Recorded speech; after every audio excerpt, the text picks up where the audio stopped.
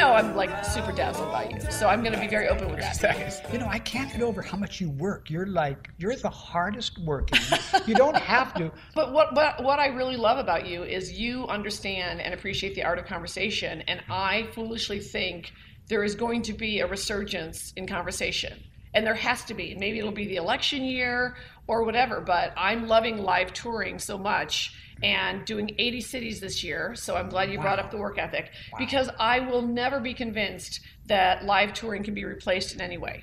So love Periscope, love YouTube. Again, I get the whole thing, but still, as you know, nothing can replace that experience of, someone said to me, you're a man, a microphone, and a mouth. And I said, I'll take it. Yes. Because people still say things like that without thinking. No, correct. And, you know, it came from a very high level person. And so I just went, that's right. I'm a man, a microphone, and a mouth. And that's sort of a compliment, because it means I don't need other people. Okay. Well, I want to ask you about how you started in comedy and who you saw. Take me to the first job, like you're on stage. What made you do Job has stand-up? quotes around it. Yeah. I mean, first of all, I because I was obsessed with Second City, I really was more interested in improv, and stand-up honestly never even occurred to me until I was well into the Groundlings. All those years that I knew I wanted to, you know, be in comedy in some way, preferably on television. So when I hoodwinked my family into moving to Los Angeles through trickery and lies. Now let me defend myself. When you're an accident baby, you're allowed to lie sometimes, because you've been told you're not supposed to be here for a long time. Yeah. So I think it buys you like maybe 5 significant lies. Okay. One of them is as follows.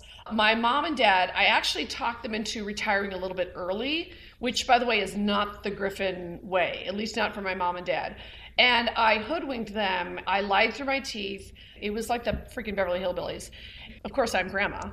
So I convinced my dad to retire early. I learned a great line from my mom, because she still prefaces a lie with this line, and it's so dated, it's genius. I read in the paper. And so, you know, like my mom will say great things like she lives in this gorgeous retirement village, and she has said to me with no irony, I read in the paper that if you don't get me out of this retirement village and get me into my own apartment where I can take care of myself, and by the way, she's 95, we're not doing that, right, that Al-Qaeda will come into this retirement village and I could be recruited. I read in the paper. Okay, so that's what we're dealing with after a box of wine. So I am no better, and I said to my dad, and my Chicago accent was very strong at that time, Dad, I read in the paper that the golf courses in LA are way better than in Chicago, so you don't have to go to Columbus. And so that kind of hooked him in. Anyway, I convinced my mom, this is bad, I told her I read in the paper that if we moved out here to Hollywood for me to pursue my dream, she could be a hostess at the Polo Lounge.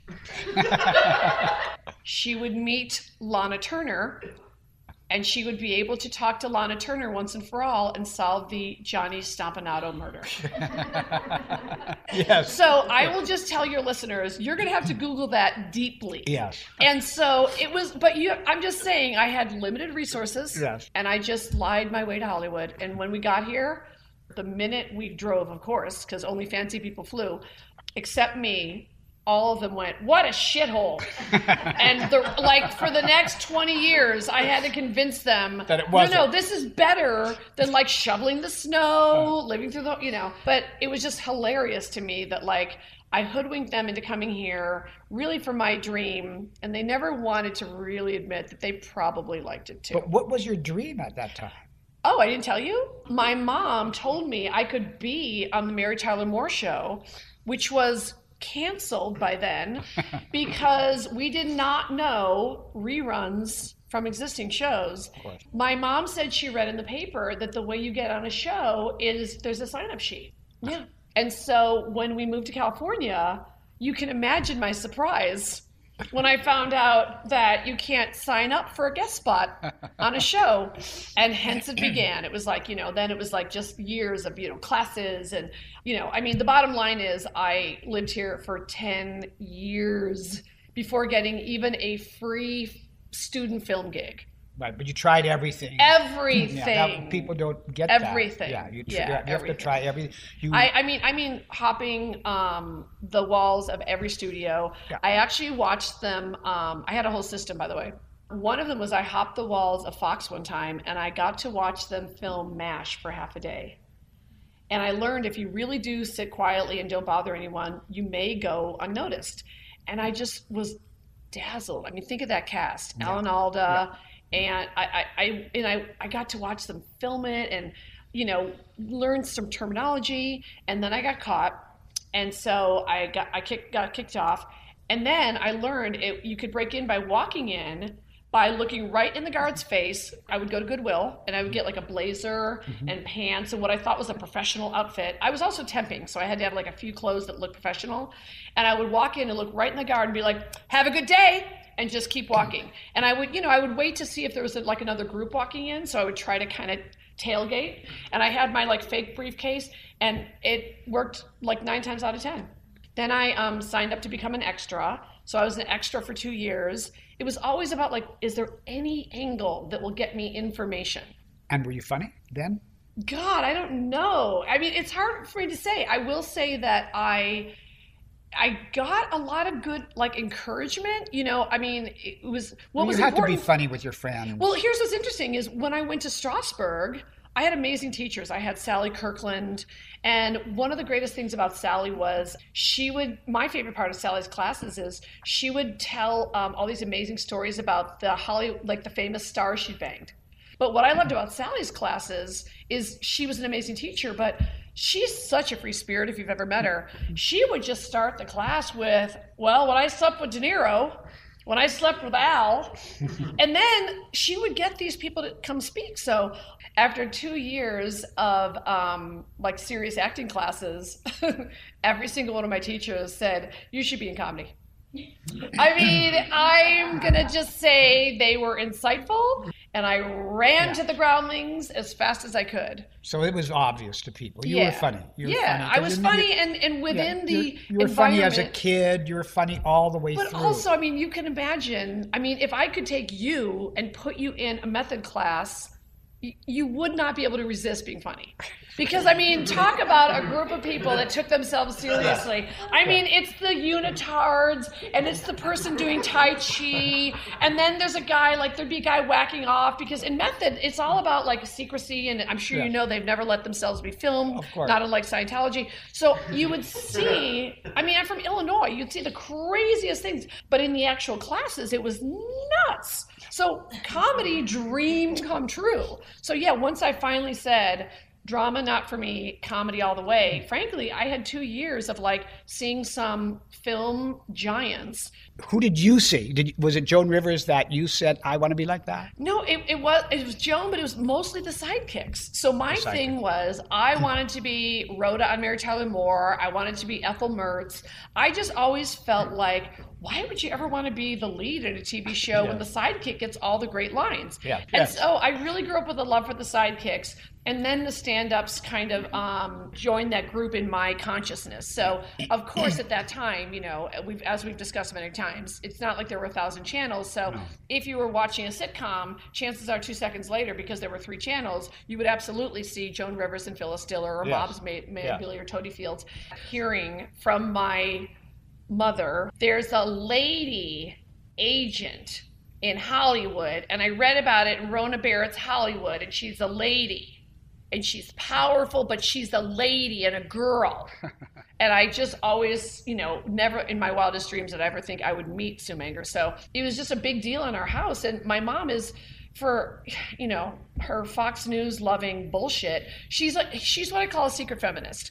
For some reason, my dad also was the secret feminist. And I remember, I was really lucky that I grew up with my mom and dad, and I was an accident baby. I proudly am an accident baby, and was told constantly. Yes, that you were an accident. Yes, thank you for getting that, because when I say that, I actually just wrote my first scripted pilot script, and I called it Accident Baby. And some people got nervous, and I grew up in a family where we thought that was funny. Yes. Like the Yeah. other 4 kids were planned. Yes. And my mom and dad would get drunk and be like, well, you weren't even supposed to be here. You're a goddamn accident. And I hope you make a good living. And I wrote up, the premise of the show is that when you know you're not supposed to be here, you do kind of work harder. Yes. You try to make a lot of money because you're the accident. You try to be on purpose. So I was an accident baby. I would argue half the population is. But I sort of have an affection for that term accident baby. Yeah. And people find it offensive, but I'm like, no, it's just honest. Yeah, and that there's a big gap between you and your brother and sister in terms of age. Yes! Yes. We weren't supposed to be here, David. No. We're not supposed to be here. No, my sister very proudly tells everyone that she was planned? Yeah, Duddy is my nickname in Canada, so they call me Duddy. So, Duddy was an accident. And she goes even farther. She said, my mom was on a bus going to Emerson at that time, was outside of Winnipeg, and she got the bumpiest bus that she could be on. To try to lose you? Yes. Well, that's an option. I mean, options were limited. Yeah. I'm totally pro your mom on this one, totally taking her side. And I turned out to be the son that got the most nachas in the family. They all, they had to wait it out and all that. But my brother and sister were funny. Were anyone in your family? Yes, they are all hysterically funny. And what was so great and lucky about my family is, I could go down the line. They were funny in different ways. Like my father was comedian funny. And he was that guy where I felt like I could ask my dad any academic question in the world and he would know. And just kind of like a throwaway. Then my mom is unintentionally funny.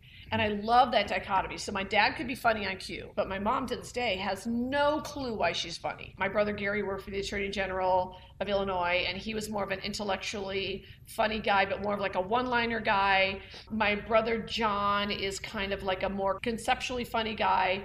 My sister Joyce is a character and has no clue why she's funny, but she panics all the time. So when she comes over for no reason, she beeps her horn several times. When she leaves, she goes like beep, beep, beep, beep, beep, and she doesn't know the whole neighborhood thinks like there's an accident or something. So I love it. They're all funny in different ways, and some of them have no clue why. Let me ask you this: How did the connection with the gay audience happen? Organically, from grade school. Honestly, in first grade, I must say the nuns, although I've turned on the church completely, I have a very inappropriate joke about the church, which is those dykes tried. They really tried. Those dykes tried to beat it into me. And the kid fuckers were in the other room busy with the boys. And by the way, that's why my mother hates me. All right, but anyway, in first grade, one of the nun teachers did something very smart, which is she purposely grouped the 4 desks together, not unlike the film The Breakfast Club. I think she intentionally did these groupings of the pretty girl with the nerd and whatever. And I remember there was, when gay people go, I knew when I was 5, so did I. And so I honestly, seriously, since first grade, I just found the gay boy and he found me. And it was just one of those things where my whole life, the gay kid and I, we just always found each other. So then when I started doing stand-up, it was like a no-brainer that if there was an open mic in a gay club, I was there. And the funny thing was, not only would I do every open mic, I really had a fear of comedy clubs. In fact, the Gay and Lesbian Center of LA, it has a 200-seat theater that is still one of the greatest theaters I've ever played in. But I think the reason the LGBTQIA 2, 3, 4, 5 Caitlin, I want to get them all straight. Right, I want to get them all, didn't mean to say straight. No, but I think the reason that the gay audience and I have always gotten along is I think that you can admit I sort of fit the mold of the outrageous redhead who'll say anything. And as an audience, the LGBT community, I appreciate them because I call them the unshockable gays. If you're a gay person, a questioning, whatever, and you have grown up in Forest Park, Illinois, or anywhere, there's nothing I can say that can shock you. So I think the relationship truly is organic. Yeah, and you liberated an audience by doing that because they didn't. Oh my goodness! Thank you. No, gay people didn't have anyone representing them so openly. That's what I feel. Not to get too artsy fartsy, but that's what I do feel is our job, and I feel that we do have a serious job, and one of our serious jobs is A, to be inappropriate, B, to really shine a light on things that other artists don't want to, and C, to create a safe environment for whatever the group is that you feel responds to you. I actually prefer to tour alone only because I, do such a specific storytelling style that when I used to do the clubs, and as you know, I don't know if you've ever done a gig where you don't know the opener, but I can tell you back in the day, if I had an opener that was like one of those guy crushers that was talking about, and my wife talks like this, me. Fellas, don't you want to kill her sometimes? If only we're legal. Ladies and gentlemen, Kathy Griffin. Like that, like I had a few years of that, and then I would go out there and the audience would be like, yeah! Because in clubs, it's not like they're coming to see me. They're coming to see whomever. Yeah. And then I've been touring alone for a very, very long time because I feel it's so important to like set the tone. Are you performing at Mark Taper this month? I am in heaven. Okay, so not only am I doing 80 cities, my assistant came up with a genius idea. He said, you have 23 specials, you've been touring forever, you've done every venue from, the Madison Square Garden, although I should say the theater inside Madison Square Garden because my pal Amy Schumer is doing the Garden, yes. Which I did the theater inside the Garden, which is 6,000, not bad. Just for shits and giggles, I just texted Amy Schumer and Lena Dunham, and I just was like, the great David Steinberg is coming to my house. And they were both like, awesome. Oh my God, love him. So just know. That's so sweet. The hottest ladies of comedy love you. So sweet. I don't know, what is that when a celebrity feels the need to reach out to another celebrity when there's a celebrity coming? Have you ever done that? What do you mean? If I know them or don't know them, I'll introduce myself. One time I was with, this is such an old story, you're gonna laugh, but one time I was with George Clooney and we were together for 2 seconds and we just panicked and went, let's text Quentin Tarantino. And we did. It's because I don't really know George Clooney that well, but I don't know, there was something about you're coming over and I just felt like compelled to be like, I should reach out to comedy women. David's coming over and they love him. And so I have done all these beautiful venues, as you have, the difference. But I have to say doing 80 cities is amazing because I'm doing 4 nights at the iconic Mark Taper Forum. Always wanted to play the Taper because it's 750 seats. It's like performing in my living room. And a week later, I'm playing Carnegie.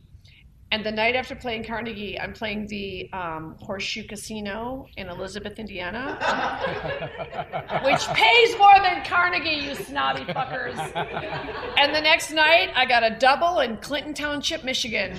It's incredible. No, I can't remember. Did I ever ask you, did you ever tour with Joan Rivers or open for her or anything like that? No, Joan Rivers was in Second City, a group before me. Okay. I was a sort of student at large at the University of Chicago. I didn't know what I was going to be doing. Fancy. I made up my own curriculum. Wait, you went to U Chicago? Yeah, but And you're a comic? Yeah, well, actually, did your parents get their money back? I mean, you're supposed to be like Dr. Ben Carson running for president. You should be a neurosurgeon. But all right, so you went to Chicago? So I was in the theater, trying to get into the theater. I had never really acted before. I didn't really know what I was going to do. And the head of the theater, a guy named Robert Benedetti, sort of well-known theater guy, said, you got to come and watch this group that's coming here today. And it was Second City, and Joan Rivers was in that company. Oh my God. It was Joan Rivers and Andy Duncan and Anthony Holland, a group. Yeah. And Joan, first of all, she was very attratective. A gorgeous blonde. Yeah, gorgeous blonde. Yes. And I thought, she's really sexy. And then she was funny on top of it. And she would say, especially for a comic. Because Joan would always say, like, there's pretty and then there's comedian pretty. Yes. So, but she was, and so she was remarkable. I saw her there. I followed them like you followed the circus, and I got in there a year later. Yeah, I'm a disciple of Second City as well, because I'm from Forest Park, Illinois. And so Second City was, a temple to us. And, it was just the big thing. And so that's how I got involved in the Groundlings in Los Angeles, because I moved to Los Angeles when I was actually 18. So if I had stayed in Chicago, I would have just done whatever it took to get into Second City. I just thought it was the greatest place. And still is. Yeah, it still is. Yeah. When I got into it, I was intimidated for a minute. And then... Did you feel like you had to up your game? I feel, even as I look back at my whole career now, that the thing I was most suited for was Second City. Really? Yeah, I had information. I could get it fast. Yeah, but everyone else, Robert Klein was in my company and Fred Willard. Oh my gosh. And they, now that we're all friends, they say how wonderful I was, but really I was very difficult to work with. Yeah. I hear. Yeah. No. What is that? Why? Because you were snobby? You were Chicago? You're like, No. I went to University of Chicago. Where'd you guys go? Junior college in Hillsdale? No, it wasn't that. It's that I was better than everybody. Of course. Well, that is a given. Not true. No, okay, so you can't be better than Robert Klein and Fred Willard in that company. They were spectacular. It was a dream. That sounds like a dream. I'm sure you have toured alone in your career. Yes, a How lot. did you not like it? Opening for musicians. I opened for John Denver, and I'm a surprise athlete, so I played basketball with the waiters all the time in the club. And John, I was opening for John, and John wanted to play, so he came and played, and I threw him a pass, and it broke his finger. And he plays guitar. But he plays guitar, and he was opening. And by the that way, night. you're not an athlete. I don't know. I just have to take a minute. I know this isn't visual, but you look like you weigh about 90 pounds wet. And I love that you think you're a basketball player. I am a legendary athlete. I played in a game with Paul Westphal and Maurice Lucas, and Dave DeBusschere was They calling. humored you. What are you talking about? Yeah, and I'm in the ballet. Honestly. All right, so you injured John Denver. Yes, and impunity. Yeah, and then how did he do his show? He managed, but he couldn't play the guitar very well. Like, did he have to wear like the silver cast for 6 months or no, what? but I could play the guitar, so I used my. Well, you can do everything. Woo! You're going to join the Lakers, and I play guitar, and Miles Davis can suck my dick. I'm David Steinberg. This is a side of you that I don't think anyone knows. I stop at the dick stuff, please. Sorry, but very I clean. take credit for everything else is accurate. Of course, It's naturally. accurate. I had a very touching tour. It was almost 2 years now, a year and a half, and that is my Robin and myself. We toured with Robin Williams for 40 cities and for months. Yeah. So it's something that we cherish for obvious reasons.